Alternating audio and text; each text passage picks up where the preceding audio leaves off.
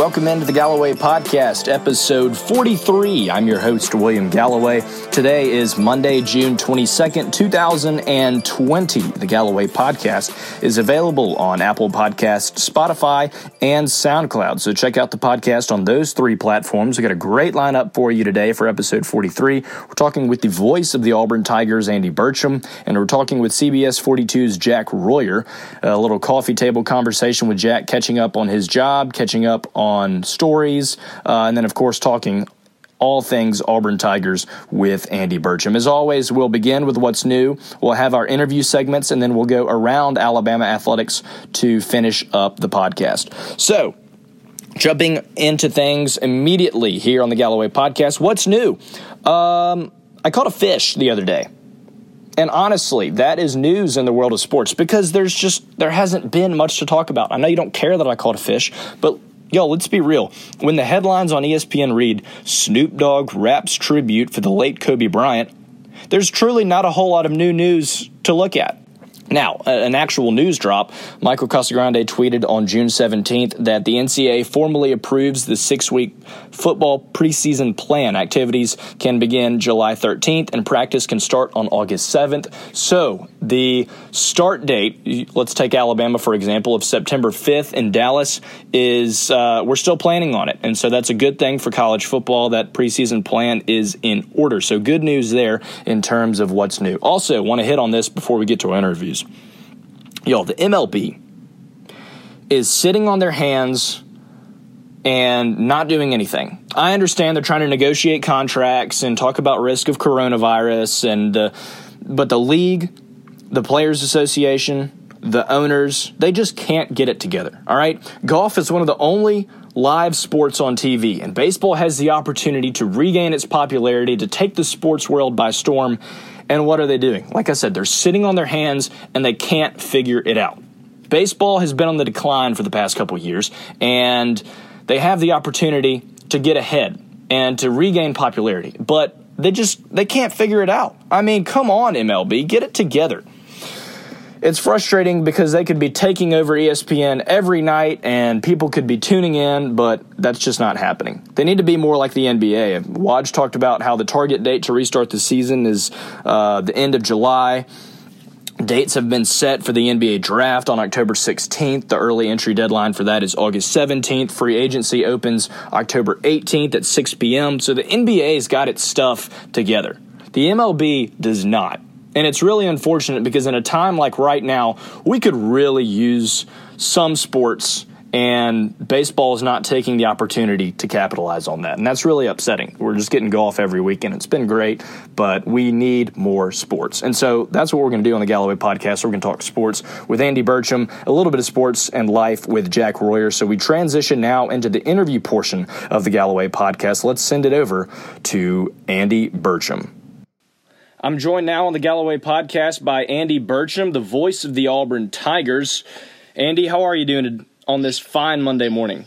I'm doing fine, William. I hope you're doing well, but looking forward to this summer and hopefully getting some questions answered with regard to the start of the 2020-21 athletic season coming up. Well, there's so many question marks around the NCAA world right now, around the sports world in general. So what's your general mindset on everything that's going on right now and the possibility of a football season? Well, I think if those of us that are in the media and outside the athletic administrations and the president's offices and that type of thing, if we're saying we know exactly what's going to happen, I'm not sure that's truthful. I don't know exactly what's going to happen right now. I think everything is certainly working toward what will become the athletic season. Now, will this athletic season be different than years past? Probably will.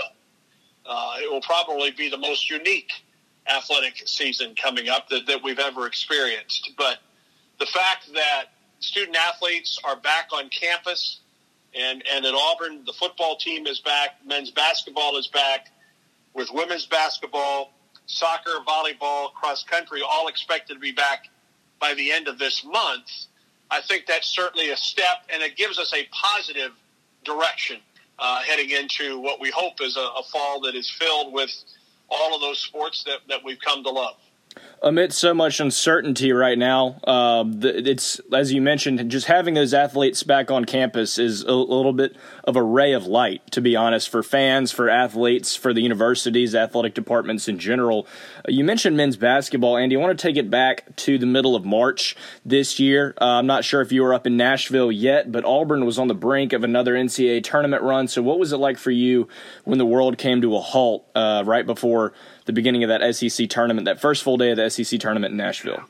William, I was in Nashville. My wife and I drove up to Nashville that day, and the day of the first day of the tournament, and we were at dinner just a couple blocks away from the team hotel, and there were some TVs on in the establishment we were in, and one was an NBA game.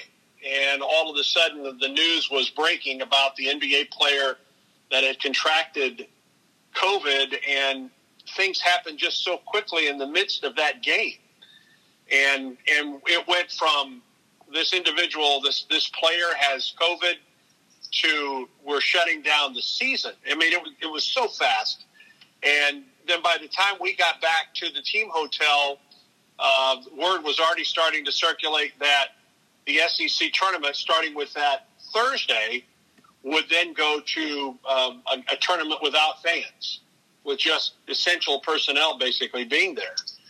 And there was a broadcasters meeting. There's a broadcasters meeting at the SEC tournament every year where we just talk about, and this was my first, but I've been told that, you just get together and you talk about various issues, whether it's in basketball or football, baseball, whatever, for the broadcasters. And obviously one of the topics that morning, William, was, what is it going to be like for us to broadcast basically in an empty gymnasium? I mean, What we say about players, what we say about officials, those individuals may indeed hear what we're saying at that point. And that meeting was over, and I walked back to the team hotel, and word was starting to circulate that the SEC tournament was about to be shut down. Auburn was getting a walkthrough, so to speak, at Bridgestone Arena, and then was going to go to off-site for a practice. And they were getting ready for the second day of games at that tournament. And within an hour or two after that, we learned that the SEC tournament would be canceled. And I felt bad for those players. I felt terrible for the city of Nashville that had already gone through the tornado just a few weeks before. And then, so my wife and I weren't even in Nashville for 24 hours, and Jan and I packed our bags and started home, and we were going to swing through Huntsville to see her mother, just to say hello, because her mother's in an assisted living facility, and we didn't know if we'd get to see her much after all this started. And on our drive between Nashville and Huntsville came the word that the NCAA basketball tournaments had been shut down. And, oh, by the way, all of the spring sport NCAA championships had been shut down at that point. So in less than probably a 12-hour span, we had gone from everything was going as normal to the NBA season was shut down, the SEC tournament was shut down, the NCAA basketball tournaments, both men and women, were shut down, and the spring sport championships were shut down. And it made your head spin what it was going to be like. And then that started basically what we have endured with everyone since March. For me, it's working at the house. My wife is going in one day a week. I hope to go in maybe one day a week here in the next couple of weeks, just to the office. But Jan and I both set up shop here at our house. I'm out on the sun porch. She's at her father's rollaway desk, and that's where we do our work right now. You set up, sounds like you got a good home station, but everybody's in the same boat for the most part. And Sure. So that's the part that's kind of been the most encouraging to me is I'm not the only college student that doesn't have a summer job. And, other people are working from home and different people are doing internships or work remotely. And so the reassuring thing to me is that everyone is in the same boat. For you, Andy, and the Auburn family, coming off of a College World Series in the previous season and a final trip to the Final Four, there was so much promise of success with a lot of those Auburn teams. And so did you get a chance to catch up with any current or I guess immediate past players from different Auburn teams and talk about the end of their seasons? Yeah, I've talked to a couple of the Auburn players and been on some Zoom meetings with the rest of the media, and certainly talked with the various coaches that were in the midst of their ending their winter seasons and in the midst of their spring seasons. And listen, there's bound to be some disappointment. I mean, this was an Auburn men's basketball team that was going into the SEC tournament as the number 2 seed. It had probably played its best game of the season, beating Tennessee in Knoxville on the final Saturday of the regular season. So I think Auburn felt like it had a great deal of momentum going into defend its SEC tournament championship from a year before. It was an Auburn baseball team that had played 18 games, was not playing its best baseball of the season, but like everyone else in the league was getting ready to start the Southeastern Conference season. And everyone was looking forward to the Friday night matchup with Texas A&M in town between Tanner Burns of Auburn and Asa Lacy of Texas A&M. And as we found out about a week and a half ago, both of those guys were first-round draft picks. So everyone was looking forward to that Friday night matchup in Auburn between the Tigers and the Aggies. Both of Auburn's golf teams are playing extraordinarily well going down the stretch. They were getting ready for SEC play in the NCAA. The Auburn men were getting ready to host an NCAA regional. So there were a lot of things that were taken away from Auburn, but Auburn's not the only team out there. I mean, you can go to each campus and you see stories like this. And for me to say though that for a guy like Austin Wiley or a Samir Dadi for that basketball team that were seniors, to have that postseason taken away from them, for me to know how they feel, I don't know. I know how disappointed I was as the radio voice not getting to broadcast, but it probably pales in comparison to how disappointed those guys were as they were getting ready to defend an SEC tournament championship and to try and make another run in the NCAA tournament as well. Right, and not getting, having already played a full season, not getting that eligibility back like many spring sport athletes were able to. You mentioned Alabama and Auburn, the Auburn baseball team. Auburn was also scheduled to come play in Tuscaloosa, and right. Tons of Alabama students that I've talked to, including Colby Robinson, the shortstop, they were excited for that weekend series with Auburn. But as we look at another Alabama-Auburn matchup, Andy, I want to ask you, taking it even further back now to last November, what was it like for you to call that Iron Bowl in Auburn in such dramatic fashion and such a highly anticipated game that had a lot of influence on last year's college football season? What was that like for you? It was an extraordinary experience for me individually, professionally, personally as well. I've been around the Iron Bowl since I moved to Auburn back in 1988. And I've been a part of the radio crew for the Iron Bowls since 1990. But this was my first to step into that play-by-play role in an Iron Bowl. And I was glad that it was at Auburn. I was glad that it was, at Jordan-Hare Stadium. And I don't know many folks, and I think Eli Gold and Chris Stewart probably are in the same boat. I don't think any of us thought that it would become the shootout that it was. Not that we didn't expect it to be a close game, but I thought if the game got out of the 30s, it would be crazy. Well, it was like that at halftime of that game. The second quarter, from about 7 minutes to go on to halftime, was, makes your head spin a little bit. But I've told this story a couple times, William. As I walked away from the stadium that evening after that day, I'm walking back to my car, and I was by myself. Just going back to the car, and I was so blessed to get to do what I do, and to work with our radio crew here, and these guys that I've been with for quite some time. Some guys are a little bit newer to the crew, but Paul Allen and I have worked together since our first network days back in 1990, and just to be a part of that, and then on top of that, how exciting that game was. And yes, the fact that Auburn won that game and the excitement on campus. It was a very special day. It's one that I will certainly never forget. That game, I remember, I went down to Auburn, and when I was a junior at the time, but I was a volunteer runner and for CBS and doing the game. I remember at the end of the game, so we met everybody beforehand, and we got our game duties, and we're assigned to everything. We were doing our job. All the volunteer runners, which were volunteers, but they paid us.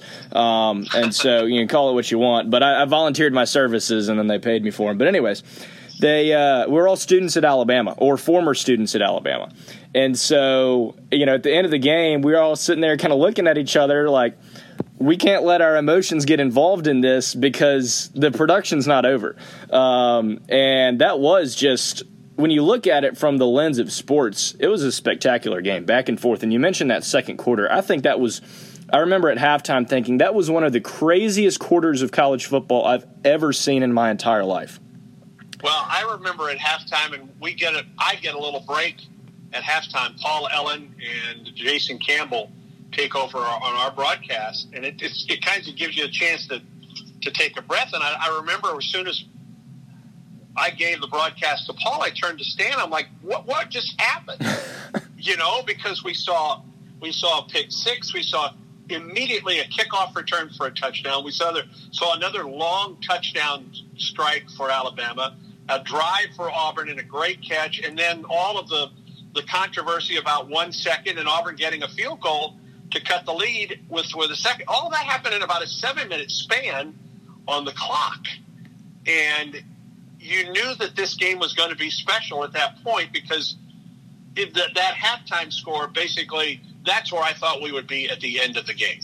Right. I never dreamed that we would see an Auburn-Alabama game where both teams scored in the 40s, like we did, 48-45. For anybody that got their popcorn or went and got a hot dog in that 7-minute span in the second quarter, they really messed up their timing there and missed the heart and soul of that game. Of course, it came down to it.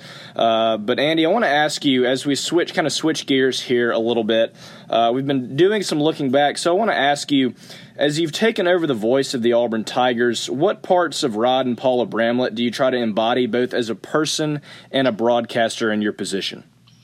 Well, from a personal standpoint, their son Joshua, my wife Jan and I are his legal guardian. So there's a part of that Bramlett household that lives with us that is now part of our household. So from a personal standpoint, we're trying to take over as best as we possibly can to help Joshua. He will be a junior at Auburn High School this fall, navigate through what is a most unique time in our lives, from the passing of his mother and father to dealing with COVID, and he just had his driver's license back in October and his first car, and so we're all learning to do that. And by the way, Jan and I have never been parents. So this is a completely new situation for us. With regard to a professional standpoint, when I get to go back into the office, I am in the office that Rod had.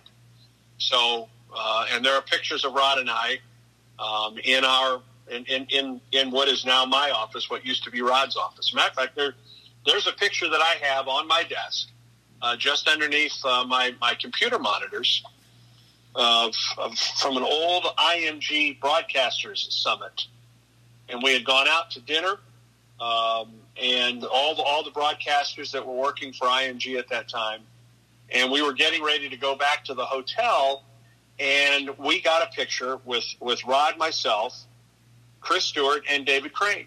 So these were at the time the two baseball crews for Auburn and Alabama, and we just wanted a picture to have the four of us together because we've known each other for such a long time, and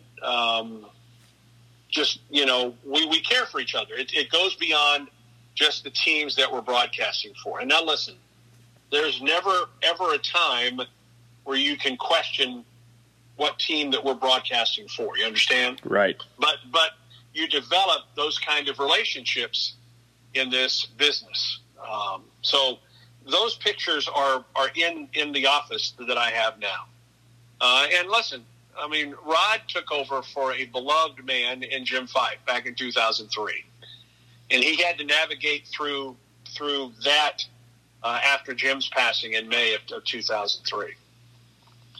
And I've had to learn to do the same thing. I mean, Rod Bramblett has maybe two or three of the most iconic calls in Auburn athletics history. The Final Four call from a year ago, Auburn going to its first Final Four. And then the miracle of Jordan Hare and the kick six back from 2013.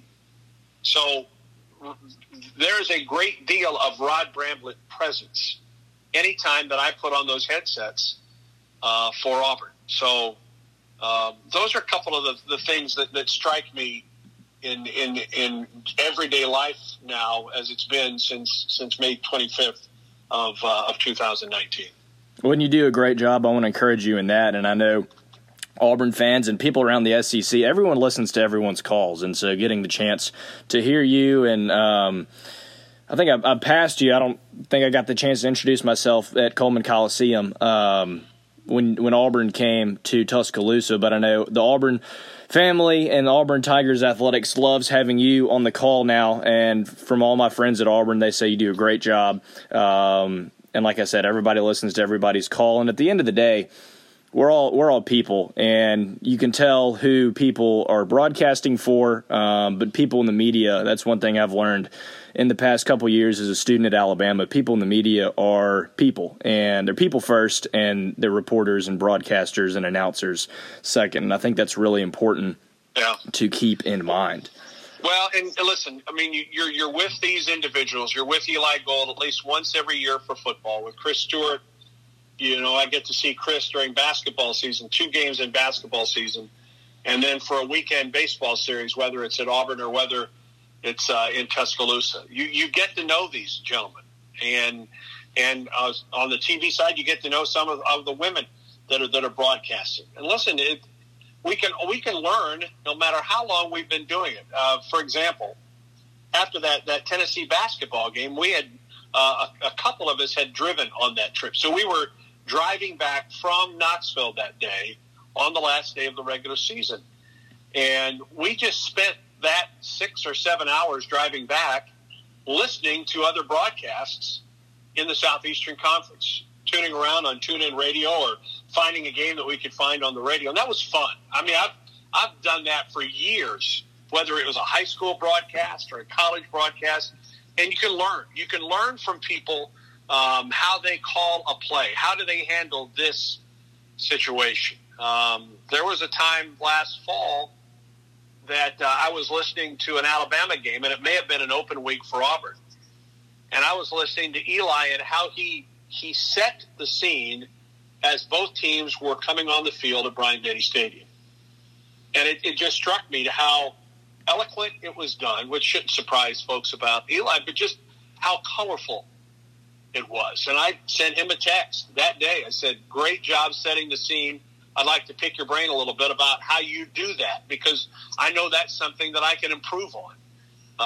And Eli was gracious to give me some tips and to listen to a couple of my calls that we've had when he has the time. And so it's like that in this league, and I venture to guess it's like that everywhere.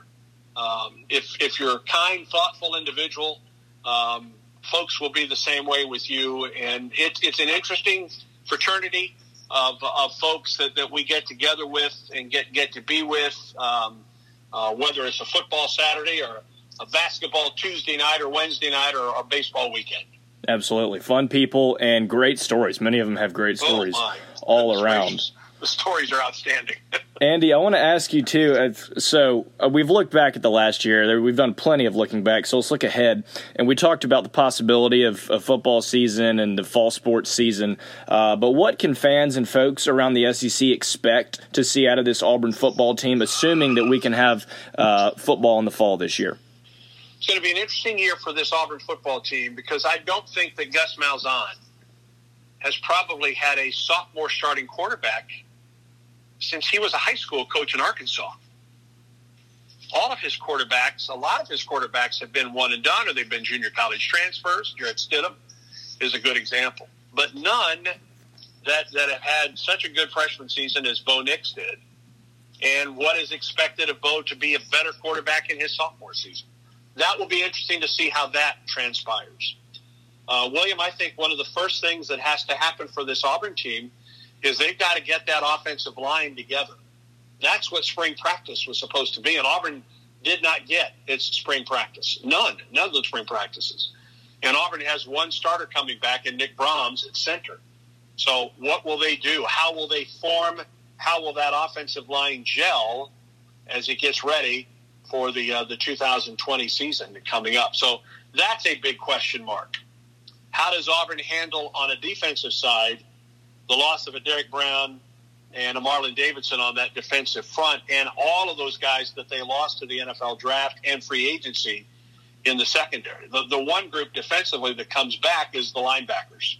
And a year ago at this time, William, I would have told you that's the big question mark defensively. Well, the likes of K.J. Britt and Zacoby McClain and Owen Papal, those guys had terrific seasons. And that, to me, will be the strength of Auburn's defense. The good thing about up front defensively is the fact that the Rodney Garner has a great deal of depth, even though you don't have a Derek Brown, a first-round draft pick, and a Marlon Davidson, a second-round draft pick, to use guys like Big Cat Bryant that will be back and Tyrone Truesdale that will be back, that played a great deal for Auburn a year ago. Auburn has to find another punter.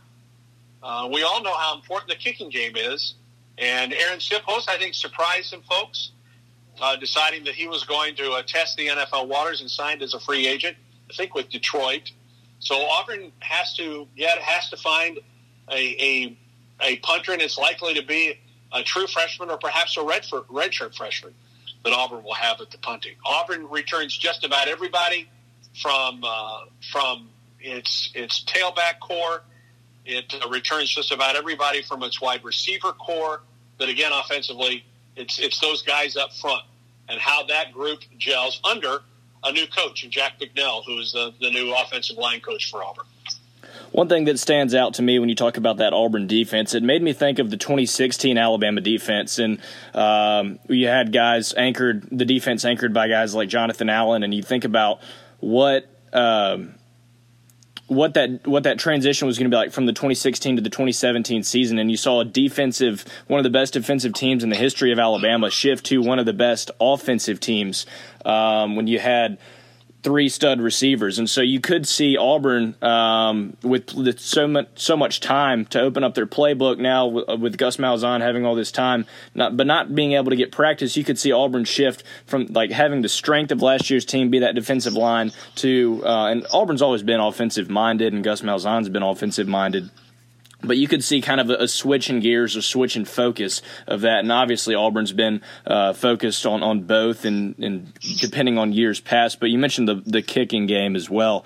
I can speak from an Alabama perspective and just knowing that how Auburn is Auburn and Alabama is Alabama, Auburn's kicker, whoever they find, will be better than Alabama's kicker. That's for sure. Well, Auburn returns Anders Carlson for his junior season.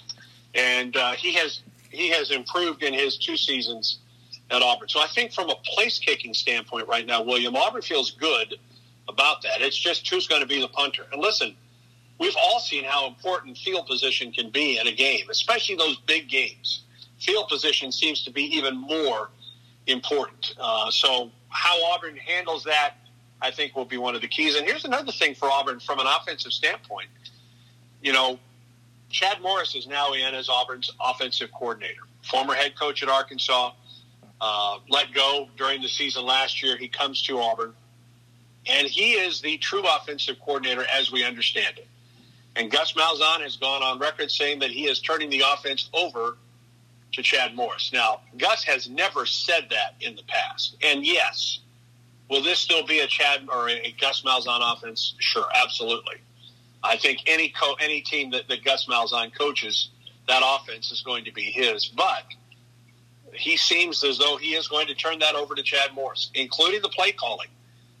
And that's just going to be very interesting to see how that transpires, because not only does Bo Nix have a new offensive coordinator, he also has a new quarterbacks coach in Chad Morris as well. And I hope that continues his progression for Auburn at the quarterback spot. He was terrific as a freshman, but everyone, including Bo, knows that he's got to be better as a sophomore. He's got to continue to improve and to become even more of a leader on that offense than he was as a freshman.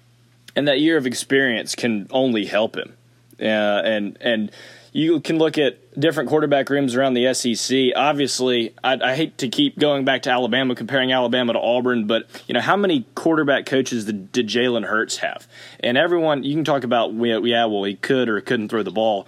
But I think a lot of these quarterbacks that go on to the NFL will tell you the more coaches you can have, it'll be more beneficial because you get more input. You don't have to take advice from all of them, but you can take certain aspects, and it'll help you develop as a quarterback. And I think that could only help Bo Nix, especially with his 1 year of experience already. Well, and one of the things that Gus Malzahn likes about this team coming in is the fact that he only had to replace two assistant coaches, three actually, in the offseason. Jack McNeil up front, Chad Morris as the quarterback coach and offensive coordinator, and Al Pogue in the secondary. So it's been a rather stable coaching staff for Auburn. And listen, you look back, Jason Campbell, who's now a part of our crew, former NFL starter and was the SEC Offensive Player of the Year back in 2004. At one point, he had at least 3 or 4 different I think he had 3 different offensive coordinators in his 4 years at Auburn. And while, you get to learn, I think the idea of stability is also a good one for these guys. And he talks about how tough it was to go from one offense to another. And I know that he had to do that when he went to the NFL, but in college, I think you'd like to be as stable as you can from 1 year to the other. Now, for Bo Nix, yes, it's going to be a change, but I think the philosophy of the offense under Gus Malzahn and now Chad Morris will be the same. Right. I'm talking with Andy Burcham here on the Gallo-Way podcast. Andy, thank you so much for taking the time on your Monday morning to talk to me on the podcast and all the listeners. I know they're enjoying and have enjoyed this conversation, you talking about this past year and then obviously previewing another season, a hopeful season for Auburn Tigers and SEC football in general. We're very hopeful, but I'm very appreciative of you as well for coming on the podcast. It's my pleasure, William. Thank you very much. I wish you all the best as we get ready for it. Let's hope and pray that we have, those games to talk about come this fall, whether it's any of the sports, I've done like Eli, I've done soccer for SEC Network Plus at Auburn, and you get to know these coaches and you root for these coaches. And I'm certainly going to be rooting for those folks out there this fall. And I guess the first thing we're all rooting for and praying for is that there are seasons coming up this year. Great interview with the voice of the Auburn Tigers there. Really appreciate Andy taking the time out of his week to talk to us. Very insightful on Auburn's football season, and obviously he does a great job as the voice of the Tigers. He covered nearly every sport, I think, in that interview, and really enjoyed talking to him. Auburn folks, if you're new to the Gallo-Way podcast, I welcome you and appreciate you taking the time to listen. Of course, Andy is just a wealth of knowledge and always nice to talk to, and of course, very insightful, as you just heard from that conversation. So Andy Burcham on the Gallo-Way podcast. We're transitioning now to talk with Jack Royer. Jack, of course, the CBS 42 news anchor in Birmingham. I've known Jack for years, and Jack is just always fun to talk to. He's a great storyteller, and he's one of those guys will always make you laugh. I mean, he can tell you a story about ice cream, and you can find yourself rolling on the floor. I mean, Jack is one of the funniest people I know, a great storyteller, and so let's send it over to Jack Royer's conversation here on the Gallo-Way podcast. We're talking with Jack Royer now on the Gallo-Way podcast. Jack is the weeknight news anchor and reporter for CBS 42 in Birmingham, one of the best in the news business, and has a promising, is already underway with a promising young career. Jack, you're just, 25 years old? 24 years old. 24 years young. Yeah, young, and it feels like yesterday we were both 17, 18 or younger working together doing Mountain Brook football, so hard work pays off. Absolutely. Well, it's been a crazy year, and thank you for coming on the podcast. I've wanted to get you on for a long time. It's good that we can finally make this work. But, Jack, 2020 has been a circle and another circle and another circle. It's just been a whirlwind, really. And so I want to ask you to start off here. In your young news career, when you look back at all the years and stories and things you've covered, can you think of a crazier news cycle in a shorter amount of time?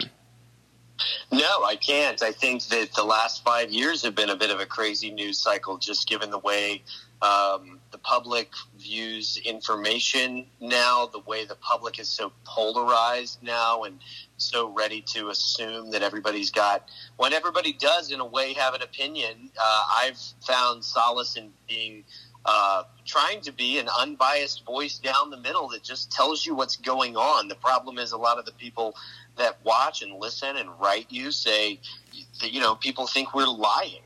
And that's what's been craziest to me is to get a phone call at my desk asking if I'm making up numbers about coronavirus. I would have no motivation to do that at all. And so the news cycle over a longer period of time, I think, has led to this that we see now. Obviously, it doesn't lead to a pandemic, but just the way 2020 has gone, I feel for everybody. Obviously, the hundreds of thousands of families who have dealt with loss because of the pandemic, say nothing of events that have unfolded recently around the country. And I feel for people whose lives have sort of had to come to a pause at an inconvenient time. And I certainly, I go to work every day well aware of the fact that I have something that more than 30 million Americans don't have right now, which is a paycheck. So, the news cycle has just been unbelievable in so many ways for those reasons. And it's probably something you take a lot of pride in terms of people will turn on the news now more than ever, and they'll follow people's Twitter feeds to get an understanding of what's going on. And more people are tuning in, whether it be 5, 6, or 10, to get their daily news scoop. Do you feel, and have you seen that ratings have gone up because more people are trying to stay informed? I don't really look at the ratings. I think that a lot of people would say that, we're really benefiting from this in terms of ratings. But the reality is, from a business standpoint, this has been a challenging time and is a challenging time for a lot of media companies. They've had to lay people off. I mean, CBS News has had to do that. Other companies in our industry have had to institute furloughs and things like that. So people love to assume that the media benefits directly from a big story, but when the story is a recession and unemployment numbers skyrocketing and sort of no light at the end of the tunnel in some cases, nobody benefits from that. So I think that what I feel is a greater sense of responsibility. I don't really look at ratings. I don't really look at anything besides the copy that I read every day and the stories that I try to do. I think that I feel a responsibility to every person that watches, and I try to assume it's one person that I'm talking to, and I try to look at every story with an intention for that story. Why is this in our newscast? Why is it important? And who am I talking to? If it's a story about somebody dying in police custody, I'm trying to talk to their mother. If it's a story about somebody being unemployed, I'm trying to deliver that to their son. Because I think that everybody watching comes from obviously a different background and a different perspective on life, but I feel a responsibility to be fair to everybody watching and to be honest and to build trust with our viewership, with anybody who's chosen to check us out while they've had more time on their hands. So, I think that the word I would use is responsibility to sum up how this period has been for me. We've done more news lately in terms of on-air content. We've done a lot more special reports. We've done a lot more digital work during this time. So it's been a period of growth for everybody. It's been a challenging time for everybody, but I think that it's given us an opportunity to really feel the weight of why we do what we do every day. That's a very good answer and very insightful, and makes me want to ask too as well, because you talk about doing so many news stories, and Chris and Simone and Drew do a great job in your sports department. Ron, everybody there at CBS 42, but obviously with everything going on in the world now, things have taken a news shift and sports have kind of twisted away, and your sports anchors are covering different types of stories. So can you explain to the listeners on the podcast why, obviously sports aren't playing, but why sports has been taken out of so many newscasts, especially nowadays, and the emphasis has been on hard news? Well, that is a long answer, because a lot of companies, a lot of managers before, not at our place, thank goodness, but a lot of corners of our industry have taken the stance that people don't care about sports, and I think that this pandemic should prove just the opposite. People miss athletics; they love it. I think a lot of companies have thought, well, how do we make the most money? Where's the ROI for us? Our company takes the opposite approach. They believe in local content first. And here in Alabama, local content is oftentimes college athletics and even professional sports from other cities. So what's happened during the pandemic to us is, there's nothing to cover. Our sports people have really stepped up. Simone is anchoring news some now. Drew has done a great job covering sports stories that have emerged and covering for a while news reports. Chris Brees did the same thing. And, Chris is a guy who just had 2 twin babies. So, the life goes on. I think that the shift has not been one of choice, but of necessity. And I think it should just go to tell you how talented our people are and our professional, my colleagues are, because they did not miss a beat jumping from covering games and news surrounding that to covering, the way people were stepping up to donate food to people who couldn't afford it, the way communities came together. It was, looking back on those first few days of the pandemic in Alabama, it was a really challenging time for everybody, regardless of socioeconomic status in some cases. And really for people struggling already, it was just immediate more struggle. And I think that our journalists at the root of it, that's what they are. They're journalists. And I think they did a great job stepping in to cover what needed to be covered. And I think when sports, as it's already becoming the thing that needs to be covered, Drew's covering Talladega tonight. So, they do what they need to do when duty calls.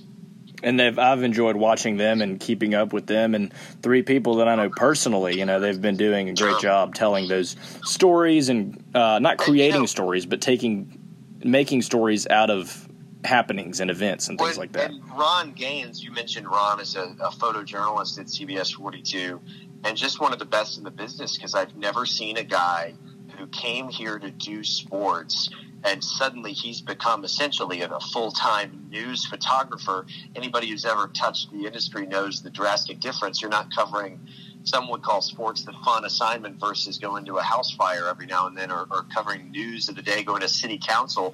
Ron's had a smile on his face the entire time. So it's been inspiring to me to watch how my colleagues who don't necessarily enjoy doing the kind of work I do every day have learned to love it and have really stepped up and made the best of it. It's just been inspiring to see that during sometimes uninspiring moments in our lives as a whole right now. Yes. You mentioned your work, Jack. I want to ask you too, because anyone that works in TV knows that TV works unconventional hours. So can you explain to the listeners kind of your daily schedule in terms of you're doing a 5, 6, and 10 newscast. So your work day is unconventional hours compared to the normal 9 to 5. Walk us through your day and how you bring news in the morning and the afternoon to bring them onto your evening newscast and kind of your daily schedule. My personal work day on a light day starts at about 2 p.m. We have an editorial meeting where we discuss what's going to go in our 5 and our 6 o'clock news with the crew that's been there since 9 a.m. working on that. And then we pitch stories and plan our 10 p.m. newscast after that.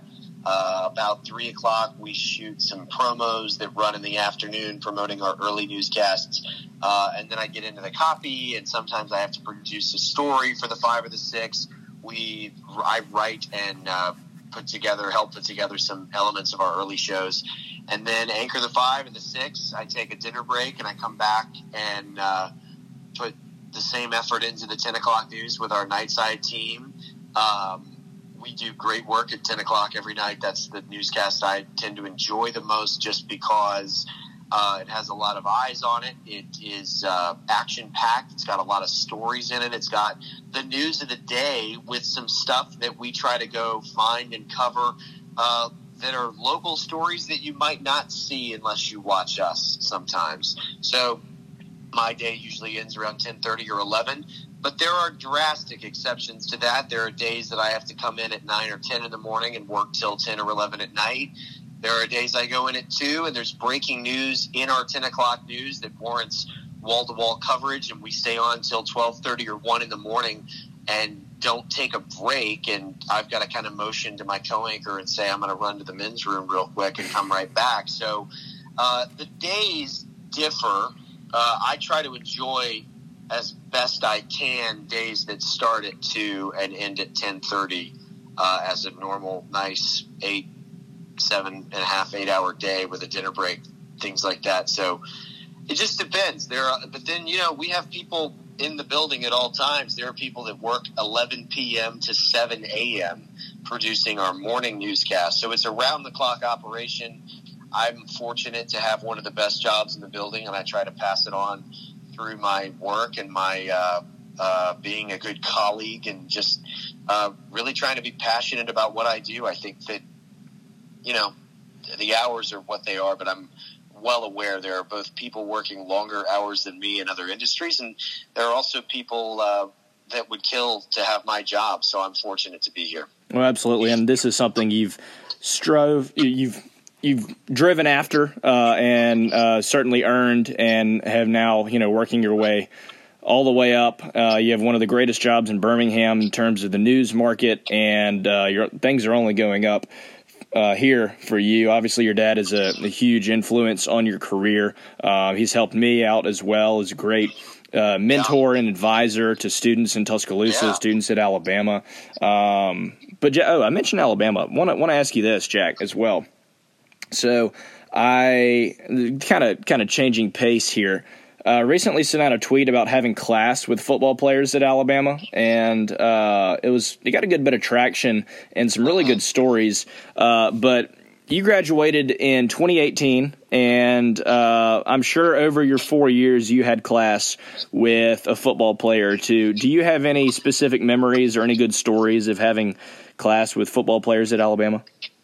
Yeah, I was in a lecture class with Jalen, and then the best one I think was, and I think it's hilarious how starstruck we get over college football players. Obviously, they're so incredibly talented. It's just an interesting phenomenon as human beings who we, I was starstruck to be in a class with Tua Tagovailoa, and it was like a small class about social protest and social justice, timely as that may be now, and as thankful as I was for the education, it was so interesting to be in a small class like that where everybody, you get to know the people in the class, you end up spending time with them on projects and things, and just to hear the perspectives of everybody in the room was pretty cool, and I think that it's always neat to be in there with the guys you watch on Saturday morning. I did a story when I was at WVUA about the grounds crew at Alabama and how the guys that paint the field at Bryant-Denny, and the opening line of the piece was, no matter how many hours you've spent staring at this grass, these guys have spent more hours painting it. I think it's interesting how, we do spend a ton of time staring at that grass at Bryant-Denny and the athletes that play on it. So I thought your tweet was an interesting, social experiment, right? Because all these people are so excited to share their story with a football player who, in so many ways, is just like them, and in so many ways is so not like them. And I think it's just fascinating. But probably that story with Tua is a long answer to your question. Right. Yeah, it's. I can tell my kids one day that I gave Mac Jones a pencil before a test in a kinesiology class. You know, that's something. But yeah, I mean, you got all different types of things. There was everything from. You had people that say, I had class with Jalen Waddle, to people that chimed in and said, I had class with Johnny Musso. And I can't remember off the top of my head what Cecil Hurt's response was, but he said something, a guy that was, out of the 1914s, obviously 1920s, obviously being sarcastic. But that was a fun response. And you get a lot of good stories because those players are people, but they generate a lot of attention, and a lot of them really enjoy being in the spotlight and are just fun people to be around in general. Yeah, for sure. And I think that covering sports, as we both have at the university, you really learn that. You learn how a lot of these young athletes really have an opportunity to go different directions in terms of who they are and what they are. And I think it's a testament to Alabama, how many of them turn out to be excellent young women and men who put others before them, put the team before them. You can't walk through Malmore without seeing the team written on every wall. And I think it's just so fascinating what quality characters are turned out by the programs down in Tuscaloosa. For sure. Jack, I want to ask you one more question here as we wrap things up. You and I, as you mentioned, called Mountain Brook football on the radio. My dad was a part of that, but as I kind of rode your coattails my freshman and sophomore year at Mountain Brook, what do you remember most about calling those games? Because that was one of the most enjoyable times I've ever had in a press box with you and my dad. I could not agree more. I'm so glad to hear you feel that way. For those who don't know, Trip Gallo-Way, William's father and my old baseball coach, and I called Mountain Brook football. William was a member of the team, an invaluable member of the team at that. So the three of us were on the broadcast every week. And I'm glad that you feel the same way. I would say that in my young career of just about 7 or 8 years of professional work, plus, if you can count my childhood being around news, that was probably the most fun and the most enjoyable work I've ever gotten to do. And that should speak volumes because I love what I do now with a passion. But I think that getting to be around the program that I played for and grew up in, and be around your dad and you, and just to get on the radio for 3 hours every week, and just get to talk about football and call games and have fun. I mean, for goodness sake, your dad had a trivia segment every week that we built up and made fun. I mean, it was just a fun broadcast. The community supported it. It was the ultimate local production. And how fitting, now I work for a company that feels the same way I do, that local is important. That's exactly what we did. I think my memories were just the ability to make mistakes. I mean, I was certainly not the best play-by-play person in the industry or even on that trajectory. Probably speaks volumes that I went to be a news anchor, but we just had fun. And I think it reminds me that broadcasting at its core, when done well and for the right reasons, is fun. And it is a great way to make a living, and it's a great way to be connected with the community you cover, which is, to me, the most important thing. No matter your level of the industry, you have to connect with your viewers in person and through your work. And I think that was just some of the best experience I ever got on so many levels, and some of the most fun. It's honestly, I probably sound ridiculous. I sound like the high school third string quarterback who is at a bar in his 40s or 50s talking about the glory days, because I love it that much. I think that I've certainly accomplished more in my career than doing that work, but boy, do I love to sit around and listen to those air checks and remember all the dumb stuff we did looking back on it and the mistakes I made. I mean, I think I called the second string defense. I think I referred to them as the secondary a few times because I was so ignorant about the game. I was thinking about this, and the, A gap, B gap, C gap, one of the members of the broadcast, I'm not going to name names, but it wasn't you and it wasn't me, called it the a-hole. I forgot about that. I will tell you, those moments are so... People are probably turning off this podcast as we get deeper into these stories, but just good times is what I remember. And honestly, I have so many people come up to me. I get two things in public. People are probably three things. A few people will say, you're Mike Roy, your son, right? That's a pretty common thing. Some will just know me from TV. They have no idea who I am. They'll just be like, oh, I know you from CBS 42 News. And then others from Mountain Brook will say, oh, my God, I used to listen to you when you were 14 and 15. Right. And I always thank them for their patience, because were it not for their patience, I may not have my job right now. And the fourth type of person is the lady that emails you to tell you to put on socks when you don't wear socks. Yeah, that's a whole other podcast episode.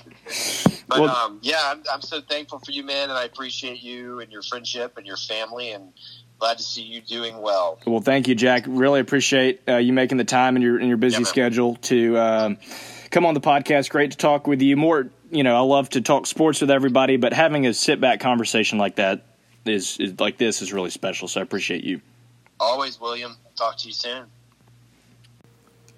A great conversation with Jack there. Appreciate him taking his time to come on the podcast. He's somebody I've wanted to have on for a while, and the timing worked out now to talk to him, and I hope you folks enjoyed that. I mean, we had so much fun covering those Mountain Brook football games on the radio. He did a great job. It was fun to do it alongside with my dad and his family, coordinating everything and setting up that radio show. I mean, they did such a good job. All my dad and I had to do was just show up.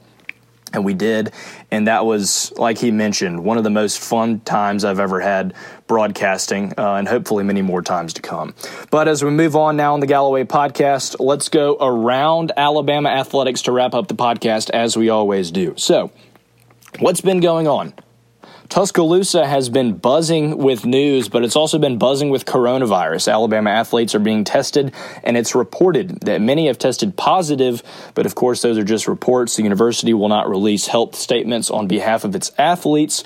That makes sense. I mean, you don't want me putting your health records out there, if that were the situation. So it's appropriate that Alabama's not saying who's testing positive. But we've also seen a multitude of reports that plenty of other schools like Clemson and LSU have had multiple players, some even in the 20s, test positive as well. So coronavirus is hitting campuses and athletes, but those athletes are in prime shape and working to get back and hopefully have a football season this fall. Elsewhere around Alabama athletics, we look for the future. The Crimson Tide announced the home-and-home series with Ohio State for the 2027 and 2028 seasons. 2027 will be in Columbus, Ohio, and 2028, the game will be in Tuscaloosa. On the field, Alabama football signed a 4, some call him a 5-star, wide receiver Christian Leary. Now, this wide receiver out of Florida is for the 2021 class. And folks, I cannot say this enough. Christian Leary is lightning fast. I did a video comparing him to Henry Ruggs and Kenyon Drake and Jalen Waddle, and he is stride for stride, if not faster than those guys. So one of plenty of receivers out of Florida that Alabama signed for that 2021 class. Remember the name Christian Leary. He will be blazing down the field for the Crimson Tide in just a matter of seasons. Also around Alabama athletics, on the computer, Alabama has been talking to many notable people on team Zoom calls. Most recently, Dr. Condoleezza Rice and Charles Barkley, the team publicized some videos of that call, and really unique that the players get the opportunity to talk to influential people, especially in times like these days, talking with Dr. Rice and Charles Barkley as well. So the Alabama football team doing the most for its players' personal protection against coronavirus, but also the players' social awareness and getting the opportunity to talk to celebrities, I think is a great thing for those Alabama players. They're doing that via Zoom call. Also, on the field, on a field, on the quad, Nick Saban was filming another Aflac commercial last week. We're going to look this fall and see Nick Saban wearing that light blue coat. He'll be doing another Aflac commercial. This one was on the quad, so we will keep our eyes peeled on the TV sets for another Nick Saban Aflac commercial. And around Alabama athletics in the weight room, Dr. Ray and Coach Ballou are making significant strides with the football players. How do we know? Well, we're seeing these players tweet about their workouts, and with the 2 new additions of the strength staff, it's evident that Dr. Ray and Coach Ballou are taking this program to the next level. And you thought just when Alabama was at the top, it couldn't go any higher. Well, guess what? These players are saying, wow, what a workout, or that kicked my tail, or well, these guys are different. And this strength staff is maximizing everything they can get out of these players. And that's a promising sign for Alabama fans, as football players are just recently back on campus and can already tell a difference with these 2 new strength coaches. Elsewhere in Alabama athletics, listen to me here now. Coleman Coliseum is getting renovated. Just kidding. I got your attention there, but I'm not actually totally kidding. Wayne Jones, an employee who works for the university in Coleman Coliseum and facilities, tweeted pictures of the floor in Coleman Coliseum, getting a makeover for next season. So, the Coliseum is not getting renovated. The floor is getting a makeover, and that's something, all right? So just, as I said earlier in the podcast, there's not a whole lot of news, but hey, mark that down, all right? That's some type of news and something to get excited for if you're an Alabama basketball fan. A new floor. It's the small things right now that keep us going. And that's a brief look at a few happenings around Alabama athletics. Check out my Twitter page for more and the latest news from Tuscaloosa. So, as we close out things here, I want to remind everybody, the Gallo-Way podcast merchandise is available. I recently ordered coffee mugs, stainless steel tumblers, and golf towels. All will have the Gallo-Way podcast logo on them, so be sure to check my Twitter and check those out. You're going to want a coffee mug or a stainless steel tumbler or a golf towel. It's golf season. I hope you're getting in your reps. And looking to restock hats and shirts as well. So stay tuned on the Twitter for merchandise, news, and information. The Gallo-Way Podcast, episode 43. Today we went around what's new, or really what's not new, and a lack of information. We talked to Andy Burcham.